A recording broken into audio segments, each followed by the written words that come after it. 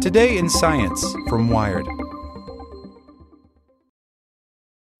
When you need mealtime inspiration, it's worth shopping Kroger, where you'll find over 30,000 mouth-watering choices that excite your inner foodie. And no matter what tasty choice you make, you'll enjoy our everyday low prices, plus extra ways to save, like digital coupons worth over $600 each week. You can also save up to $1 off per gallon at the pump with fuel points. More savings and more inspiring flavors make shopping Kroger worth it every time. Kroger, fresh for everyone. Fuel restrictions apply. Another day is here, and you're ready for it. What to wear? Check. Breakfast, lunch, and dinner? Check. Planning for what's next and how to save for it? That's where Bank of America can help. For your financial to-dos, Bank of America has experts ready to help get you closer to your goals. Get started at one of our local financial centers or 24/7 in our mobile banking app. Find a location near you at bankofamerica.com/talktous. What would you like the power to do? Mobile banking requires downloading the app and is only available for select devices. Message and data rates may apply. Bank of America N.A., member FDIC. The battle against the fungal apocalypse is just beginning. Fungal infections are rising worldwide, and climate change may be to blame. Medicine Isn't Ready, by Maren McKenna.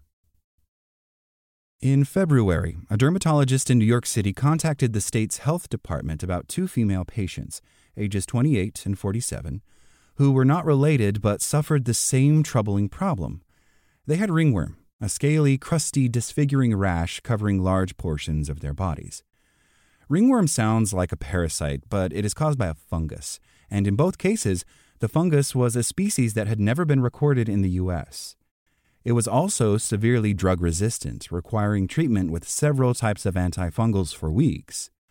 There was no indication where the patients might have acquired the infections. The older woman had visited Bangladesh the previous summer, but the younger one, who was pregnant and hadn't traveled, must have picked it up in the city. That seemed alarming, but in one of the largest and most mobile cities on the planet, weird medical things happen. The state reported the cases to the Centers for Disease Control and Prevention, and the New York doctors and some CDC staff wrote up an account for the CDC's weekly journal. Then, in March, some of those same CDC investigators reported that a fungus they had been tracking, Candida auris, an extremely drug-resistant yeast that invades healthcare facilities and kills 2/3 of the people infected with it, had risen to more than 10,000 cases since it was identified in the U.S. in 2016, tripling in just 2 years. In April, the Michigan Department of Health and Human Services rushed to investigate cases of a fungal infection called blastomycosis, centered on a paper mill, an outbreak that would grow to 118 people, the largest ever recorded. And in May, U.S. and Mexican health authorities jointly rang the alarm over cases of meningitis, caused by the fungus Fusarium solani, which seemed to have spread to more than 150 clinic patients via contaminated anesthesia products. By mid-August, 12 people had died. All of those outbreaks are different, in size, in pathogen, in location, and the people they affected. But what links them is that they were all caused by fungi. And to the small cadre of researchers who keep track of such things, that is worrisome. The experts share a sense, supported by incomplete data but also backed by hunch, that serious fungal infections are occurring more frequently, affecting more people and also becoming harder to treat.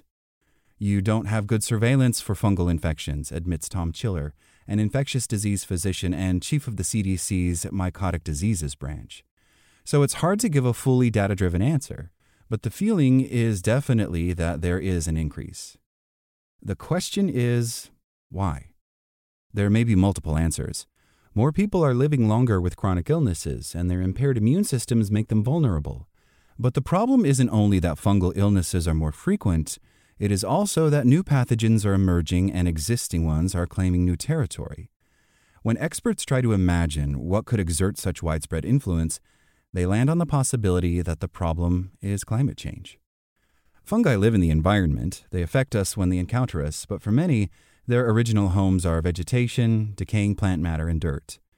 Speculative as it is, it's entirely possible that if you have an environmental organism with a very specific ecological niche out there in the world, you only need a very small change in the surface temperature or the air temperature to alter its niche and allow it to proliferate, says Neil Stone, a physician and fungal infections lead at University College London hospitals. And it's that plausibility and the lack of any alternative explanation which makes it believable as a hypothesis. For this argument, C. auris is the leading piece of evidence. The rogue yeast was first identified in 2009 in a single patient in Japan, but within just a few years it bloomed on several continents. Genetic analyses showed the organism had not spread from one continent to others, but emerged simultaneously on each. It also behaved strikingly differently from most yeasts, gaining the abilities to pass from person to person and to thrive on cool inorganic surfaces such as plastic and metal, while collecting an array of resistance factors that protect it from almost all antifungal drugs. Arturo Casadevall, a physician and chair of molecular biology and immunology at the Johns Hopkins Bloomberg School of Public Health, proposed more than a decade ago that the rise of mammals over dinosaurs was propelled by an inherent protection. Internally, we're too hot. Most fungi flourish at 30 degrees Celsius or less, while our body temperature hovers between 36 and 37 degrees Celsius. That's from 96.8 to the familiar 98.6 degrees Fahrenheit. So when an asteroid smashed into the Earth 65 million years ago, throwing up a cloud of pulverized vegetation and soil and the fungi those would have contained, the Earth's dominant reptiles were vulnerable, but early mammals were not. But Casadevall warned of a corollary possibility. If fungi increased their thermal tolerance, learning to live at higher temperatures as the climate warms, mammals could lose that built-in protection, and he proposed that the weird success of C. auris might indicate that it is the first fungal pathogen whose adaptation to warmth allowed it to find a new niche. In the 14 years since it was first spotted, C. auris has invaded healthcare in dozens of countries. But in that time, other fungal infections have also surged. At the height of the COVID pandemic, India experienced tens of thousands of cases of mucormycosis, commonly called black fungus, which ate away at the faces and airways of people made vulnerable by having diabetes or taking steroids. In California, diagnosis of coccidioidomycosis, also called valley fever, rose 800% between 2000 and 2018, and a new species are affecting humans for the first time. In 2018, a team of researchers from the U.S. and Canada identified 4 people, 2 from each country, who had been infected with a newly identified genus, Emergomyces. 2 of the 4 died. The fungus got its name because it is emerging into the human world.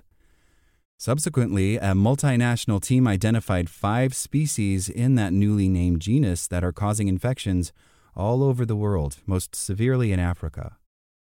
Fungi are on the move. Last April, a research group from the Washington University School of Medicine in St. Louis examined the expected geographic range in the U.S. of what are usually called the endemic fungi, ones that flourish only within specific areas.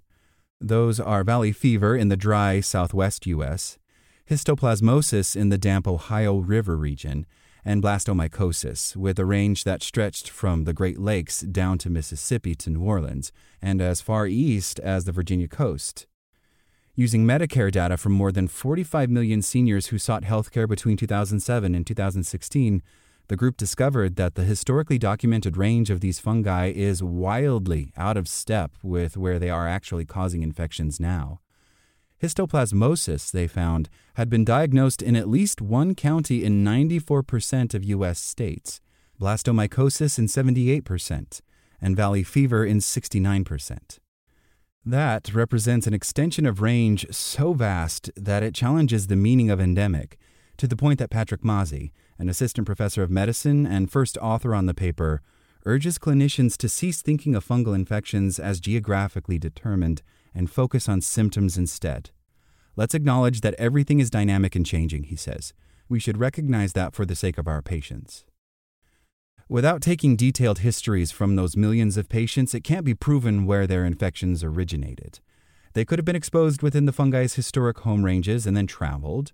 One analysis has correlated the occurrence of valley fever in the upper Midwest with snowbird winter migration to the Southwest. But there is plenty of evidence for fungal pathogens moving to new areas via animals and bats, and on winds and wildfire smoke as well.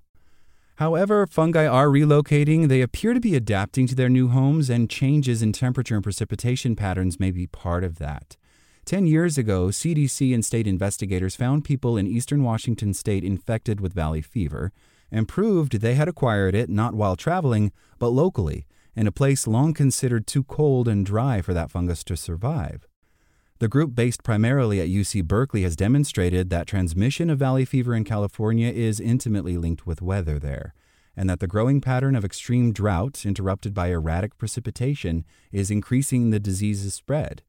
And other researchers have identified cases of a novel blastomycosis in Saskatchewan and Alberta, pushing the map of where that infection occurs further north and west. The impact of climate change on complex phenomena is notoriously hard to prove, but researchers can now add some evidence to back up their intuition that fungi are adapting. In January, researchers at Duke University reported that when they raised the lab temperatures in which they were growing the pathogenic fungus Cryptococcus deniiformans, the cause of 250,000 cases of meningitis each year, the fungus's rate of mutation revved into overdrive. That activated mobile elements in the fungus's genome known as transposons, allowing them to move around within its DNA and affect how its genes are regulated. The rate of mutation was 5 times higher in fungi raised at human body temperature than at an incubator temperature of 30 degrees Celsius. And when the investigators infected mice with the transformed fungi, the rate of mutation sped up even more. Researchers who are paying attention to rising fungal problems make a final point about them. We're not seeing more cases because we've gotten better at finding them. Tests and devices to detect fungi, especially within patients, haven't undergone a sudden improvement. In fact, achieving better diagnostics was top of a list published at the World Health Organization last fall when it drew up its first ranking of priority fungal pathogens in hopes of guiding research. Multiple studies have shown that patients can wait 2 to 7 weeks to get an accurate diagnosis, even when they are infected with fungi endemic to where they live, which ought to be familiar to local physicians. So understanding that fungi are changing their behavior is really an opportunity to identify how many more people might be in danger than previously thought, and to get out in front of that risk. Patients are being diagnosed out of traditional areas, and we are missing them, Mazi says. All of these are opportunities to achieve better outcomes. Thanks for listening to Wired. I'm Zeke Robison, and for more stories just like this one, visit us at wired.com.